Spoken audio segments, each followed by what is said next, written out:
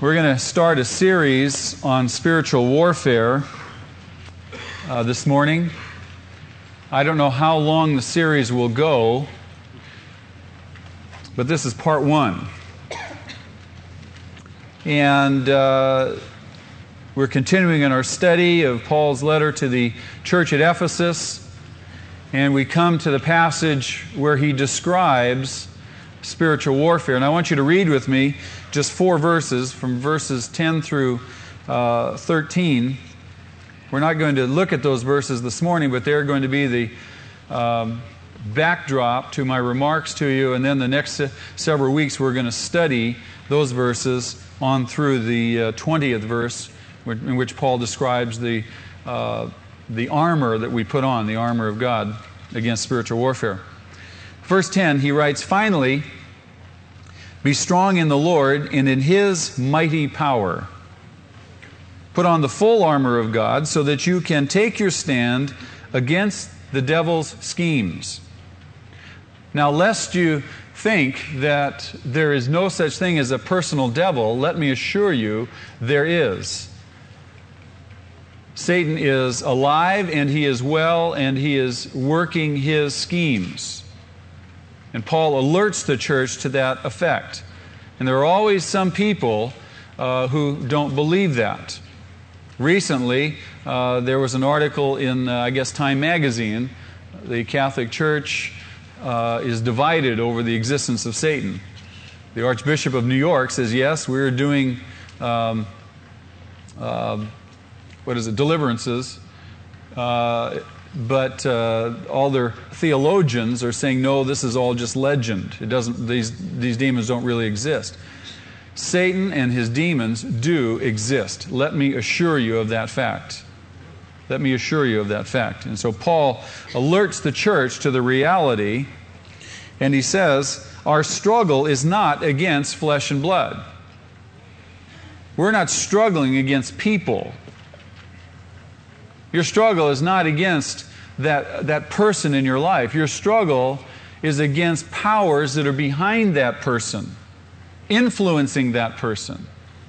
We have to develop through vision. We have to see what's going on and understand what's going on in that other realm that governs and affects so profoundly the realm that we have visibility of. Our struggle is not against flesh and blood, but against, now look at the words he uses. Against the rulers. He uses the word the definite article. He's not being vague. The rulers. There are ruling powers. Against the authorities. There are ruling authorities. Against the powers of this dark world and against the spiritual forces of evil in the heavenly realms. There are spiritual beings that reign, that rule in the heavenlies. Therefore, put on the full armor of God so that when the day of evil comes, you may be able to stand your ground, and after you have done everything, to stand.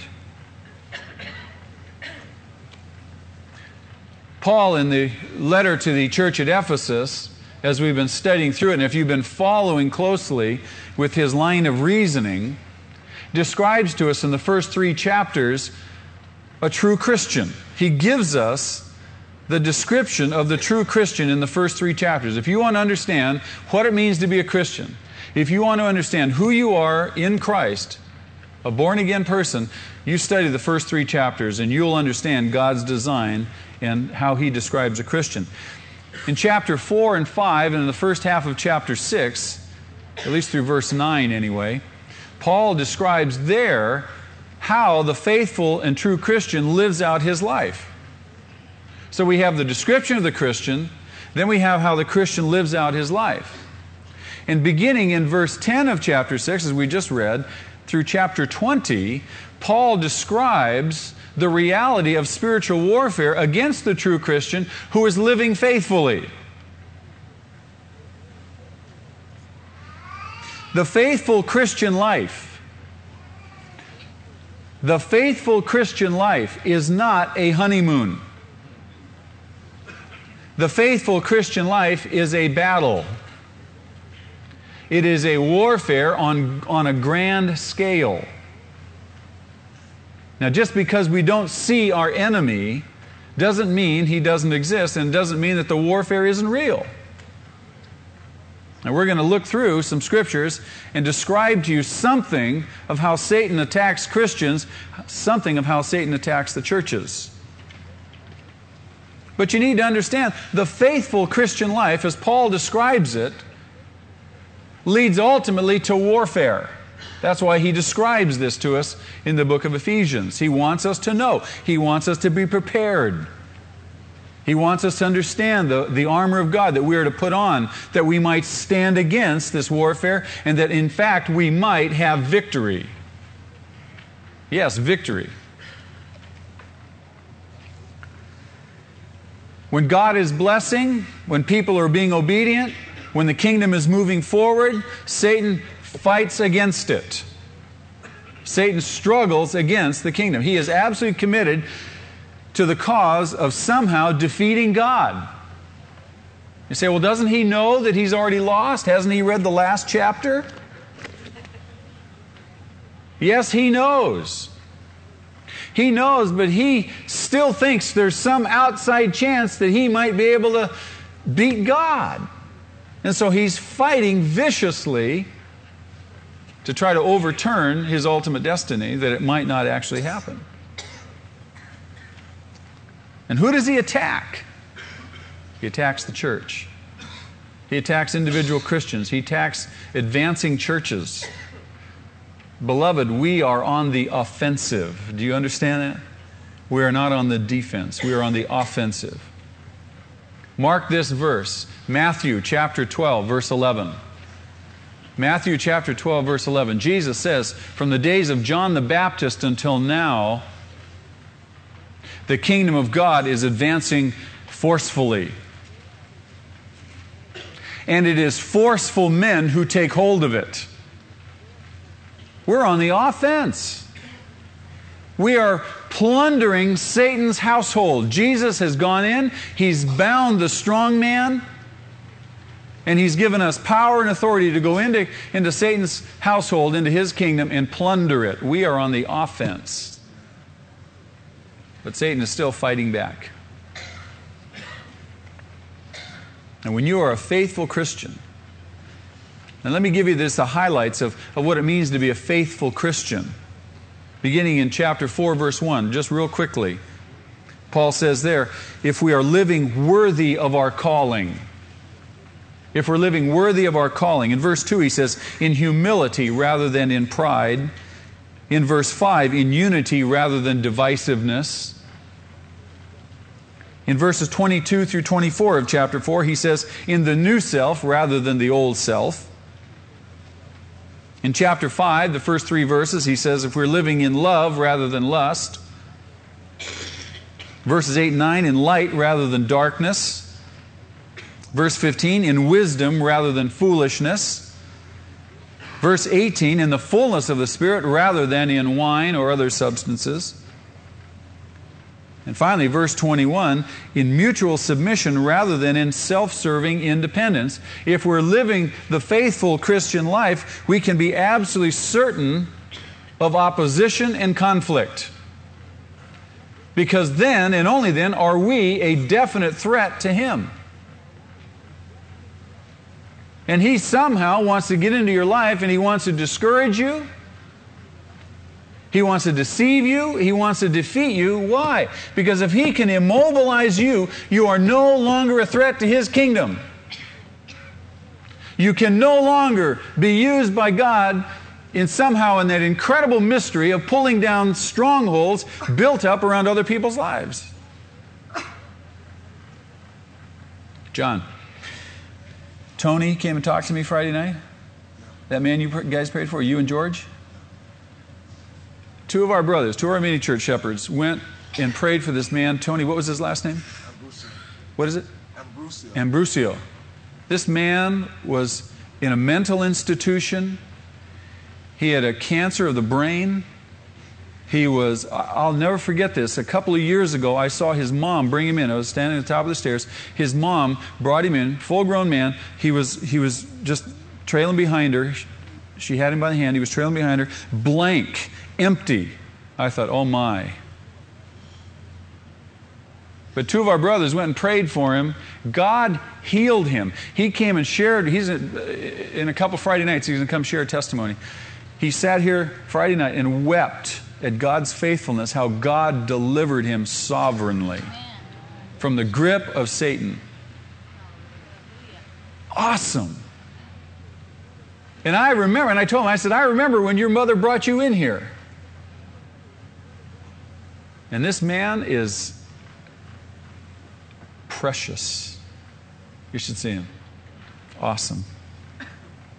Satan does not want you and I to understand that we're on the winning side and we have power and authority. And he is going to attack. When you become a Christian and you begin to live the faithful Christian life, you can expect attacks, but you don't need to live in fear of them. God means for us to be aggressive and assertive Christians, taking territory every day, not intimidated one bit by our circumstances. Can you say amen to that? Amen. Not intimidated one bit by our circumstances. On fire. As we grow stronger, guess what? So will Satan's attacks. But his attacks never are stronger than we are in Christ. Never. Greater is he who is in us than he that is in the world. Isn't that exciting? Jesus' own ministry proves how Satan's attacks are unrelenting. And the stronger, the more forceful the ministry, the stronger the attack becomes. But Satan never wins. That's the exciting thing. He never wins. In Luke's Gospel, in chapter 4, verse 2, Luke records the beginning of Jesus' ministry. It began that 40 days, with 40 days of fasting in the wilderness. Remember that? Luke records that Satan was out there in the wilderness tempting Jesus those whole 40 days and 40 nights. Ferocious temptations. But that wasn't the end of it. He dogged Jesus' heels through his whole ministry. Jesus' enemies were constantly after him, unrelentingly, never letting up on him. And it culminated, you know where the attack culminated? Not on the cross. Not on the cross. The cross was, as significant as to our faith, the cross was anticlimactic. Anticlimactic to what happened to Satan's attack. Where Satan's attack climaxed on Jesus was in the garden. Was in the Garden of Gethsemane. You remember Jesus took Peter, James, and John up with him, and he said, left the other disciples behind, and he said, now pray that you don't fall into temptation. Now, of course, they didn't pray, and they what? They fell asleep. But Jesus continued to pray, and it was there in that garden where the attack really was mounted against him. What do you suppose Satan was trying to tempt Jesus to do? Not go to the cross. Not go to the cross. In fact, Jesus 3 times as he's praying says to the Father, can this cup pass from me? Father, can we do this in another way? But he continued to pray, and finally he comes out of the prayer and he says, not my will be done but yours. Satan was blowing in his ear, I'm absolutely sure, saying, you don't have to do this. He took him back 3.5 years to that 40 days and 40 nights in the wilderness where he tempted him there not to go through it. But the anxiety, the intensity of that time, of that trial, of that attack on Jesus, at literally the height of his ministry, was so intense that Jesus literally sweat blood. The anxiety was so great. The writer to the Hebrews says, we've not experienced that. We've not shed our blood. We've not sweat blood yet. But you see, the attack is true for every Christian.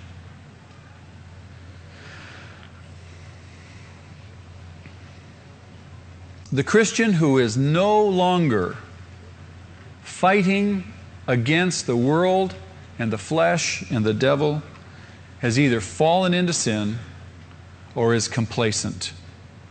Has either fallen into sin or is complacent. The Christian who has no conflict, who's not experiencing the fight, in my mind, has retreated from the front lines of service. Has retreated from the front lines of service. In the book of Acts, in chapter 19, that records Paul's coming to the city of Ephesus and his ministry in Ephesus for 3 years.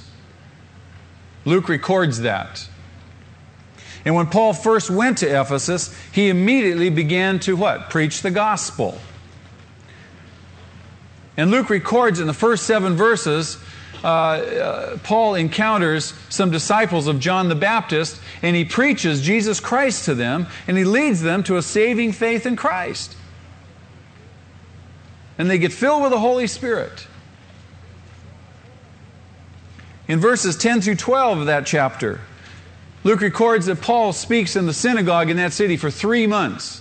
And then he moves to the school of Tyrannus, where he speaks for over 2 years.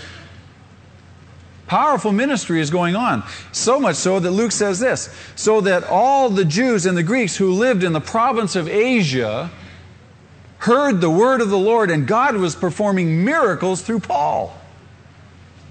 Awesome ministry was going on there in Ephesus as Paul was preaching the gospel. In verses 17 through 20, Luke records that Paul led many Jews and Gentiles to the knowledge of Christ. And those who had practiced sorcery, do you remember it was a city of great idolatry and witchcraft? Those who had practiced sorcery burned their books. There was a great, huge bonfire in the middle of the city. All these people gotten saved, brought all their occultic materials, and they burned it. And the word was spreading and growing in power. So powerful ministry was happening by the hand of Paul in Ephesus. But there was opposition also. And the opposition came right from the beginning. When Paul was preaching in the synagogue for 3 months, what moved him to the school of Tyrannus was the persecution of the Jews in the synagogue. They drove him out of the synagogue. That's recorded in verses 8 and 9. In verses 13 and 16, we see that Paul is mimicked by some apostate Jewish exorcists. And so there's opposition from that perspective. In verses 23 through 40, we see the opposition heat up through the silversmith Demetrius and all of his fellow silversmiths, because Paul's preaching was resulting in lots and lots of people getting saved. And Demetrius and his fellow silversmiths were responsible for making small statues and articles involved in the pagan worship in Ephesus. And so all these other people are getting saved. They're not buying these guys' goods anymore. They're really upset at Paul. And it really heats up after that.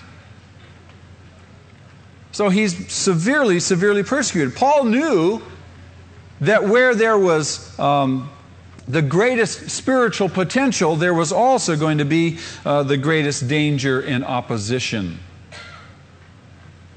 Now, I'm not saying this to frighten us. Paul doesn't tell us these things to frighten us. He tells us these things to prepare us and to assure us that we have access to weapons that are powerful, to the effective tearing down of strongholds, as he says in Corinthians. In 1 Corinthians chapter 16, verses 8 and 9, Paul is in Ephesus. He writes to the Corinthians. He writes this letter to them. And he tells them, he says, I want to stay longer in Ephesus. They're expecting him to come. He says, but I want to stay longer in Ephesus because a great door of effective work has opened for me. And then he says, and many oppose me.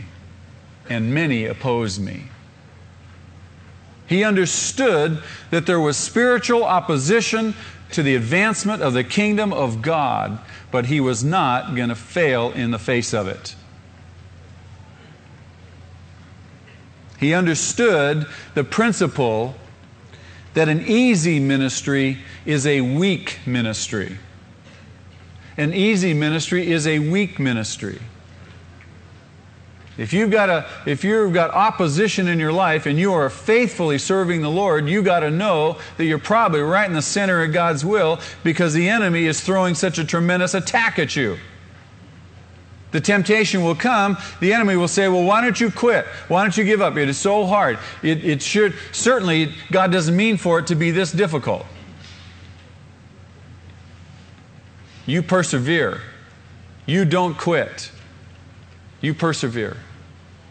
Because the God of all grace, who called you to His glory in Christ Jesus, He Himself, after you may have suffered for a little while, He Himself will strengthen, confirm, perfect, and establish you. Amen.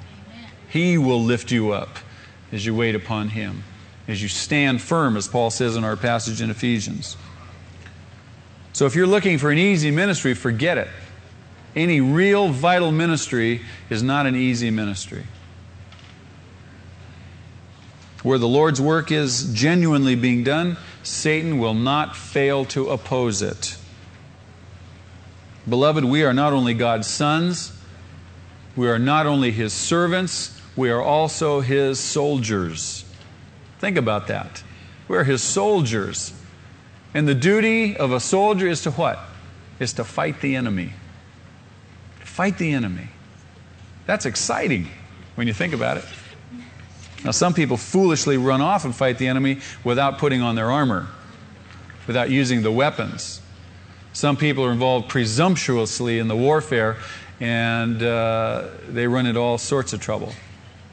We're going to study how you fight the battle in the next several weeks, so it's very, very important that you pay close attention. But this background is important to understand. Even God's holy angels experienced opposition when they ministered for Him. Do you remember when Daniel prayed? Daniel chapter 10, verse 13. He prayed, and he prayed, and he prayed, and it seemed as if there was no answer forthcoming from God. And after 3 weeks, finally an angel shows up on the scene, and this angel was so awesome that Daniel almost died looking at him. But the angel says, don't be afraid, Daniel. Don't be afraid. I've come to bring you an answer in response to your prayer. I want you to know that the very day you prayed, your prayer was heard on high. God heard your prayer and He sent me to answer it. But, He says, I have been withstood, I have been opposed by the prince of Persia for 21 days. And this angel, when you read the description of the angel and Daniel's response upon seeing him, Daniel falls over. Boy, I tell you, he is just freaked out when he sees this being. Can you imagine the prince of Persia, who had the power to withstand this particular angel? And then this angel says, but Michael came and helped me. Michael came and helped me. I want to see Michael. In Jude, the book of Jude, verse 9, Jude records an interesting event.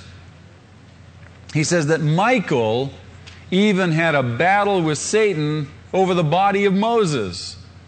So God's own angels, His ministering spirits, even experience opposition. There is warfare in the heavenlies. But I want you to be comforted. The angels outnumber Satan at least 2-1. 2-1. Plus, they're all the saints. Plus, God.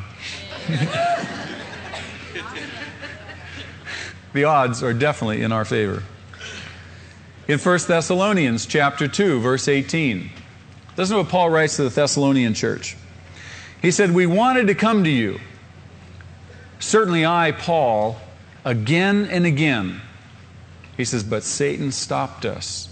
There was opposition. There's always going to be opposition. When you're following the Lord, when you're invested in ministry, when you're working, serving, expanding the kingdom, there is going to be opposition. But the Lord is going to go before you and make your way straight. But Paul is just giving us visibility. He says, Satan stopped us. He warned the Ephesian elders. I want you to turn to the book of Acts chapter 20. He warned the Ephesian elders that there would be warfare from outside and from within the church even. And the warfare is going to be instigated by that spiritual realm.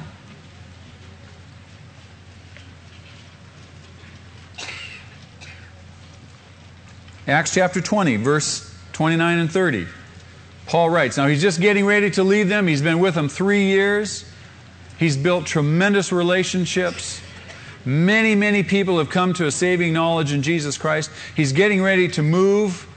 He's getting ready to board the ship. They're there on the beach. They kneel down and pray, but he shares with them these sentiments. I know that after I leave, savage wolves will come in among you and will not spare the flock. Even from your own number, men will arise and distort the truth in order to draw away disciples after them. Paul says, when I leave, there's going to be an attack. That church at Ephesus was a powerful church. Great and mighty things were happening in that city. And Satan was going to attack them. He goes on, he says, so be on your guard. Remember that for 3 years I never stopped warning each of you night and day with tears.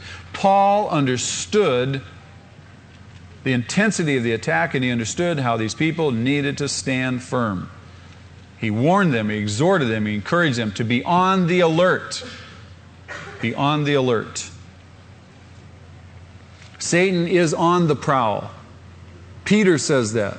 Your enemy, the devil, is prowling about like a roaring lion, seeking someone to devour, seeking someone to have for lunch. Are we to be afraid of him? No! We're just to be alerted to his schemes. We're told to be on the alert, be aware.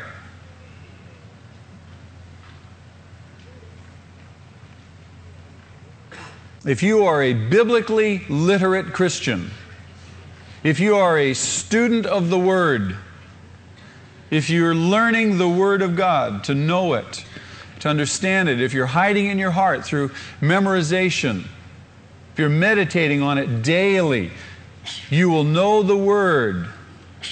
Jesus says you will know the truth. You will not be outwitted by the schemes of the devil. He'll not catch you with a blind side. You'll know his schemes. You'll understand how he works. You'll be on the alert. But it's so vitally important that we know this book. There's so many people who profess to be Christians who are ignorant of what's going on in this book. And the church has hamstrung as a result.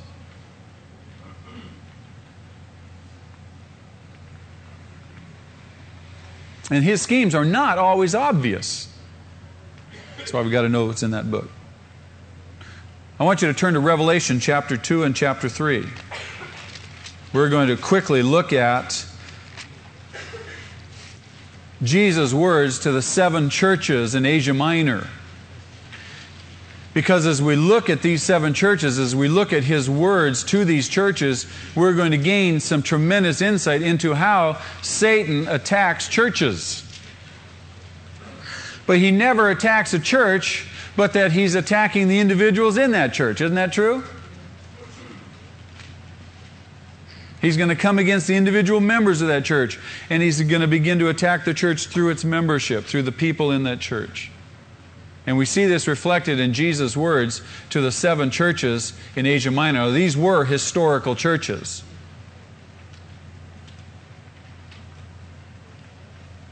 And they are prototypes for the church down through the next 2 centuries.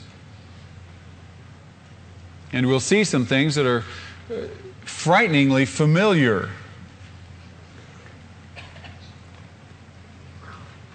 The first 2 churches, or I'm sorry, not the first 2, but the only 2 that are not warned or condemned by Jesus are the churches of Smyrna and Philadelphia. Those churches experienced tremendous persecution. Both churches did at the hands of tremendous persecutors. Jesus calls the attacks coming from the synagogue of Satan. So both churches knew tremendous persecution. They were also strong evangelistic. Persecution really is an effective thing that God uses to purify the church. Evangelism is a powerful thing in the church, in the life of the church, to keep that church moving forward. These two elements keep the believers, the individual believers' eyes off of themselves, and they keep them dependent upon the Lord. They keep the believers' eyes on His power and His will. Man, there's nothing like persecution to get your eyes on Jesus. Isn't that true? There's nothing like evangelism when you are really, really committed to evangelizing and preaching the gospel and leading people to Christ. There is nothing like that to keep your eyes on the Lord and keep you perfectly dependent upon Him. You don't focus on yourself anymore, or at least as much. So these two elements are tremendously helpful in purifying to the church. And we see those two elements in Smyrna and Philadelphia. But let's look at the other 5 churches. And as we study the other 5 churches, you'll see a progression in the seriousness of the warnings to these churches. And we're going to start with Ephesus, the church we've been studying these past months. There's a phrase that's going to describe each church, and I just want you to write these phrases down in your notes. The phrase that can be used to describe the church at Ephesus is the loss of their first love for Christ. The loss of their first love for Christ. Now, the Christians at Ephesus were active. They were active in good works. They were active in persevering. They were intolerant of sin. They opposed false teaching. And they patiently endured hardship for Christ's sake. Now, does not that sound like an on-fire church? Doing everything they should be doing? I mean, doesn't that sound like a great church? Absolutely. But they had nevertheless left their first love. That's what Jesus says in verses 2 and 4. Their original, single-minded, and devoted love for the Lord Himself. This is vitally important for us. In a lot of ways, we can be compared to the church at Ephesus. And so, listen up. Although they lived in the midst of one of the most corrupt cities in the Roman Empire, and that was Ephesus. It was a seat of idolatry, pagan worship, immorality like you wouldn't believe. And these Christians living in the midst of that, they faithfully maintained right doctrine. They faithfully maintained pure moral standards. You say, my gosh, what else could you expect? They were really right on. But there was their one great flaw, and Jesus says, and indeed, that one flaw seems small in comparison to these other tremendous things that they were doing. That one flaw was the loss of their first love for Christ. Jesus says, but I have this one thing against you. And this one thing was enough to outweigh all the other righteousness that they could point to. You see, the thrill was gone. The enthusiasm was low. The zeal had flattened out into pure Orthodox habit and tradition. Oh, they were obedient, but there was no joy. There was no enthusiasm. There was no zeal. They'd lost their love for the Lord. Oh, how I like to be around new Christians. New Christians. That's why I love my Roots class so much, because there's always new Christians in there, and they're on fire. They're hungry. They want to know. They're wanting to come up and talk to me. They're wanting to ask questions. They're wanting to tell me, how do I witness to my mother? How do I witness to my father? Oh, they're persecuting me at work. Hallelujah. Praise God. I mean, these people are on fire. They're enthusiastic. They're zealous. They're fresh. They're fun to be around. Oh, they make mistakes. Who cares? And how many times have we heard the older, more mature Christians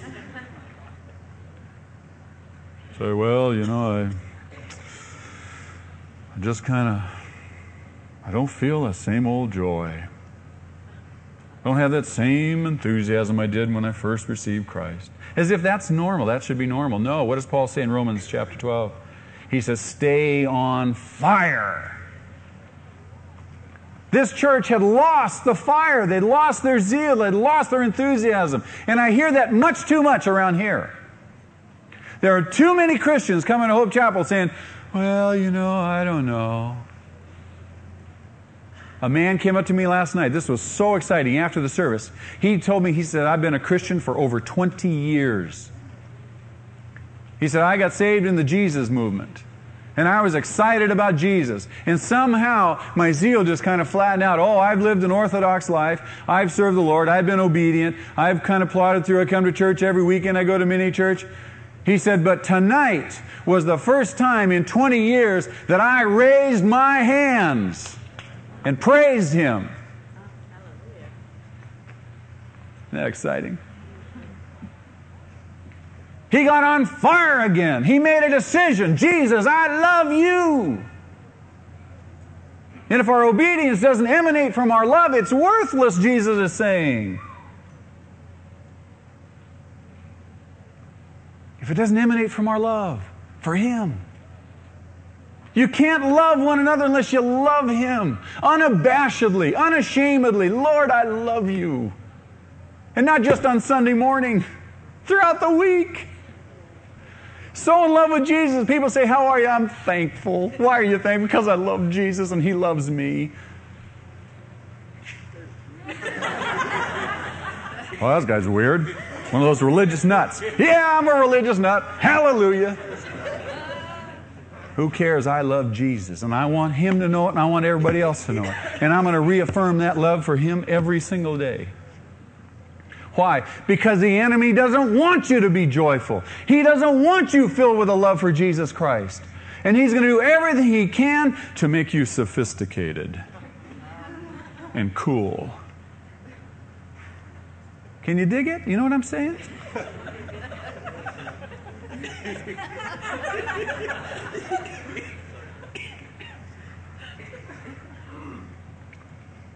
The thrill was gone. Orthodox, fundamental believers are inclined to believe that they love God simply because they have a high regard for His Word and for His standards. Oh, I love God. How could you possibly suggest that I don't? Well, you sure don't act like it. I mean, sure don't. I don't see it. You know, have anybody here ever been in love? You ever been in love? What's it like when you're in love? I love my wife. I said, oh, darling. Oh, I love my darling. She's all red now. Sorry. You know what it is to be in love? I mean, you want to tell people about the person you're in love with, don't you? And you're not, and you're proud. You're, oh, I want you to meet my sweetie. Where is that love in the church? Far too many people in our church have somehow grown cold in their love for the Lord Jesus Christ. Though they live orthodox lives, obedient lives, they've lost the fire. They've lost the fire. Are you one of those people? Are you one of those people? Because Jesus says, I have this against you. You've lost your first love for me. Lovelessness, beloved, lovelessness grieves the Holy Spirit of God. And it gives a greater foothold for Satan in your life. When a believer or a body of believers loses its deep sense of love for the Lord, that believer or that church is on the brink of spiritual disaster. Think about it. And that's what Jesus is warning the church at Ephesus. How does it begin? How do we find ourselves in that downward cycle away from loving Him? I think it begins by simply forgetting the joy of those first experiences after salvation. The joy, the thrill of Bible study. The thrill, I mean, I love studying this book. I get into this book and I start studying, and I can't stop. As many of you understand. I mean, I keep coming at you with more and more and more stuff. You say, where does he get all this stuff? The joy of Bible study. The thrill of worship. Some people actually come to church and they deliberately come late because they want to miss the singing. Can you imagine that? They actually come late deliberately because they want to miss the singing, and they leave early because they don't want to be involved in the singing. Can you imagine that? I have no category for that. I would think that if you love the Lord, you'd want to get here early. You'd rise up an hour earlier to get here so that you could get up front and raise your hands and praise Him. Amen? Amen. I can't imagine why people want to leave early. And some of you, when I close my Bible, you close your Bibles and you close your minds. Not everybody, but some. I see it. It's just like a glaze goes over your face. Rather than saying, oh boy, now the real worship begins. Now we get to take the offering. Now we get to sing His praises. We've received His word, and now we need to really tell Him how much we love Him and thank Him. The thrill of Bible study, the thrill of worship, the thrill of prayer, and the thrill, beloved, of fellowship. It's through these things that we get a real sense of our oneness with Christ, and we enter in more intimately to that relationship, and we express and experience our love for Him. In verse 5, Jesus says to them, remember how you were before your love became cold? Remember how you were before your love became cold? He says, repent and return. Repent and return. The only spiritual service that we can do of any worth, of any significance, is loving service. So get back to the fire. Get back to the fire. Get back to the source. Get back to the power. Get back to the Word daily. How many would admit to this? Just by raising your hands, how many would admit to this, that there's maybe 2, 3, 4 days in a row that you've not read the Word? How many would admit to that? On a regular basis? Interesting. How many would admit to maybe 2, 3, maybe even 4 days in a row that you've not prayed? I mean, spent time with the Lord. Daily. We got to be in the Bible. We got to go to the well daily. Think of it. If you don't talk to your wife, you don't talk to someone who you profess to really love, you don't talk to that person for 3 or 4 days. How can you possibly say that you love that person? That person ought to be a priority, isn't that true? Absolutely. Get back to close Christian fellowship. Get back to praising the Lord. Praising the Lord. The psalmist says, let everything that has breath praise the Lord. The living creatures around the throne praise the Lord. Every waking moment. But the church at Ephesus did not repent. It did not return. And as Jesus said, He did remove their lampstand, and that church soon went out of existence. Love. Love the Lord. And Satan will come and he will try to rob you. He'll discourage you. He'll try to deceive you. He'll put other things in your way. He'll distract you so that your love for the Lord begins to wane. And it will grow cold if you allow him access to you.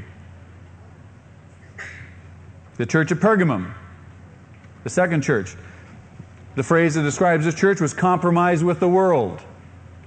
Compromise with the world. And I'm afraid that these things will afflict us. Compromise with the world. Being a Christian in Pergamum was difficult. It was not an easy thing. Jesus commends them. They were basically faithful except for that one issue of compromise with the world. There were two prevalent teachings going on. The teaching of Balaam, the teaching of the Nicolaitans. And essentially that teaching is the same. If you remember Balaam in Numbers, the book of Numbers, Balaam was a prophet called by King Balak to come and curse Israel. Do you remember that? And God told Balaam, he said, don't you curse my people, you pronounce blessings on them. And several times Balaam came and he pronounced a blessing on Israel, which really frustrated King Balak. So finally later on what happens is Balaam goes to the king and he says, now I know how to get to Israel. What you do is you send your women down there, and your women start enticing the Israelite men, and pretty soon you'll have the nation in your hands. And that's exactly what he did. He followed Balaam's advice. He followed Balaam's teaching, and Israel succumbed to the temptation to compromise. And they entered into idolatry, and they entered into immorality, and you know the rest of the story. Well, the Nicolaitans were, in a sense, the New Testament counterpart to Balaam. The Nicolaitans taught that you can have your cake and eat it too. They would teach, well, Paul says that where sin abounds, grace abounds more. So you can do whatever you want and God will basically forgive you. And there's a lot of Christians who believe that. A lot of Christians who practice that. Who willfully go off and sin. They say, well, God will forgive me. After I have my cake, I can go and get forgiven. And so it was the church at Pergamum that was compromising with the world, and Christ really has a hard time with that. This is one of the greatest dangers of the church today. Too many believers are inclined to accommodate to nearly every worldly practice. This idea of being relevant. I want to be relevant. I want to be able to relate so that people can hear from me. Trying to be relevant only opens the door for materialism in your life and immorality. Trying to be relevant. Be careful of being relevant. Because when the world becomes preoccupied with its things, when the world becomes preoccupied with material things, so then does the church. When the world lowers its moral standards, you find the church lowering its moral standards. When the world becomes entertainment crazed, so doesn't the church. The church wants to be entertained. The tragedy is, you talk to Bible teachers today who've been teaching the Bible for years, and they'll tell you they've seen a transition in the mentality of the people, whereas people could sit and they could listen, they could absorb the Scriptures, powerful, meaty stuff. Now their attention span is so short because TV has taught them you can only take it in short bites. We want to be entertained. And that's a tremendous danger that Satan has presented the church and is tripping up the church with. When the world glorifies self-worth and self-fulfillment, what happens to the church? The same thing. The church becomes inward and self-absorbed. And people are running around saying, well, I want to be self-fulfilled. My self-esteem is low.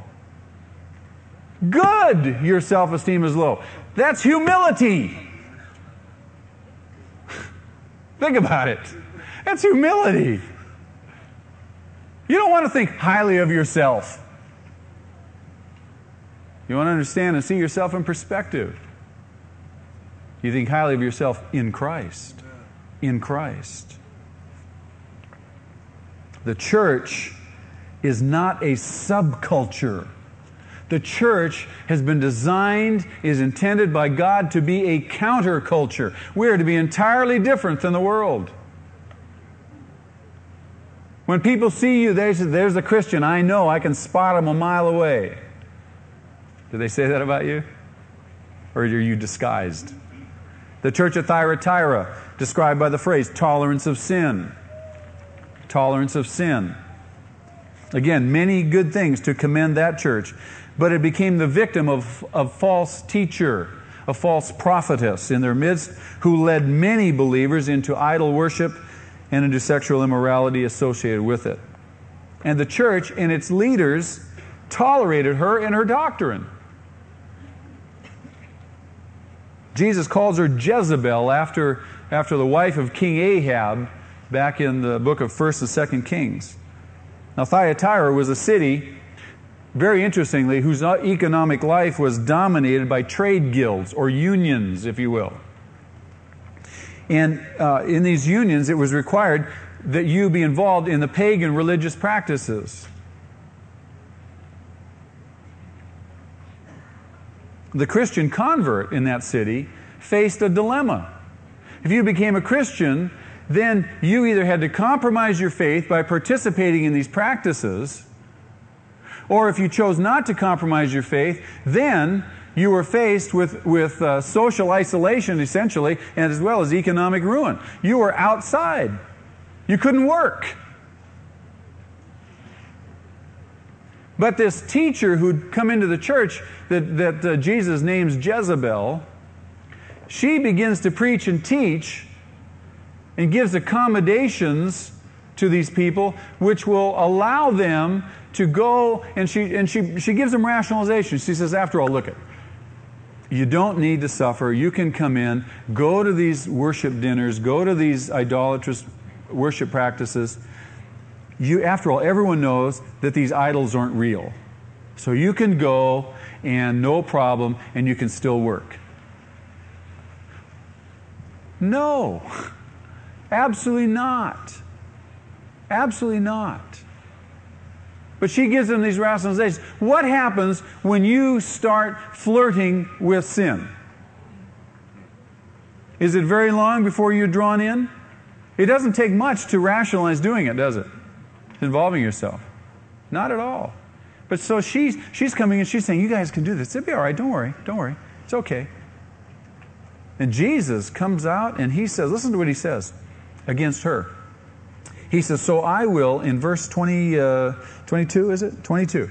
He says, so I will cast her on a bed of suffering, and I will make those who commit adultery with her suffer intensely, unless they repent of her ways. I will strike her children dead. Jesus is very serious about coexisting with sin.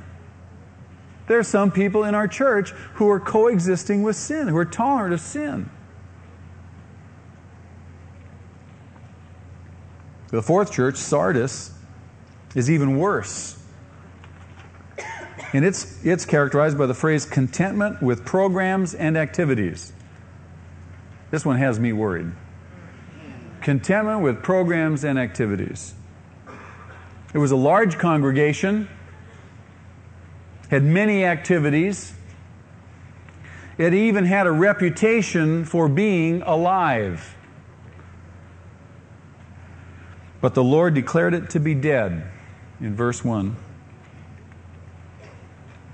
And indeed, the city of Sardis was a very wealthy city, but it soon passed off the scene. Its wealth and its power could not resist the onslaughts of the Greeks and the Romans.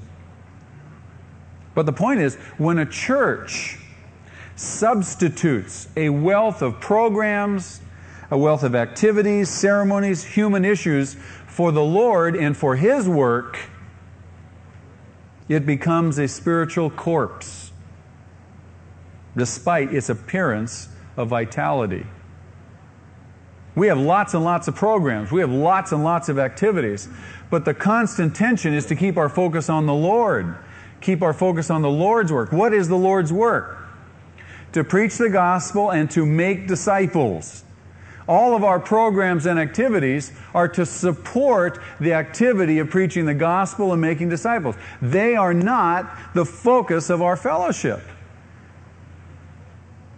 Our mini churches, our ministries are to have an outward focus. Preach the gospel, reaching out into the community, reaching out in the neighborhoods, drawing people in, making disciples in the context of those groups and those activities. That's the Lord's work. That's exactly what Sardis was not doing. It had no spiritual life because God was not there, although it appeared to be vital. The church at Sardis was the perfect model of inoffensive Christianity. Is your Christianity offensive? It better be. It better be. Don't you be the offense. Don't you be offensive. Paul says the gospel is the offense. Let your life, how you live it, let your words, your speech be true to the New Testament And if that's true to the New Testament, how you live your life, boy, is going to trouble some people. Why? Because the Holy Spirit is going to be convicting them. You're going to be offensive to them. Don't strive to be inoffensive, polite. Well, I don't want to offend anybody. Preach the gospel. Don't be afraid to tell people, listen, if you don't believe in Jesus Christ, the Bible says you're going to hell. And I care enough to tell you. Now, they may not want to hear that, but they'll never forget it. Don't be afraid. Don't be intimidated. The kingdom of God is advancing forcefully, and it is forceful men that lay hold of it. Not mice. Not timid people. Forceful people. Assertive people. Appropriately assertive.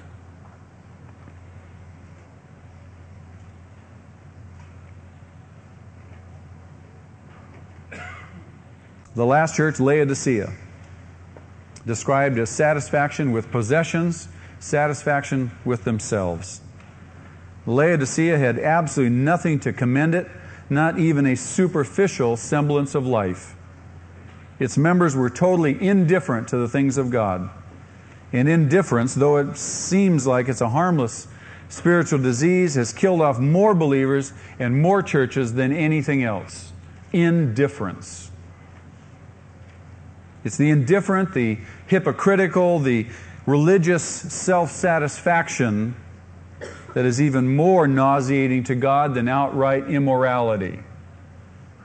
Indifference is the thing that just causes God to spit you right out of His mouth. He says it in verses 15 and 16.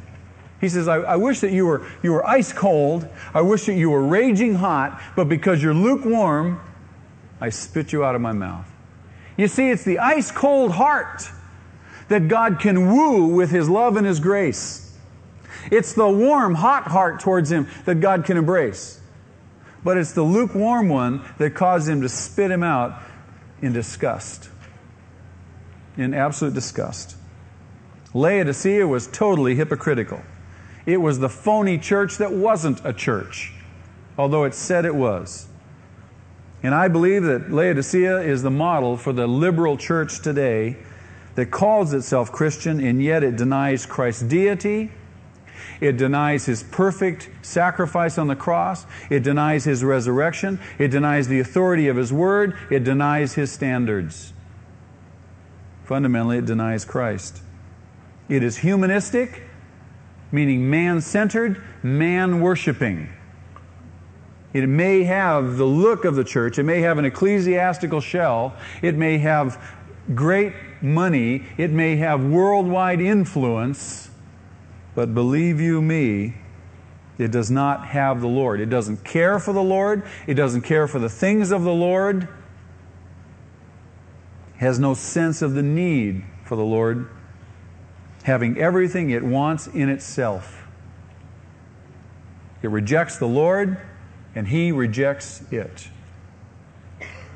And so we see the pattern of how Satan attacks churches.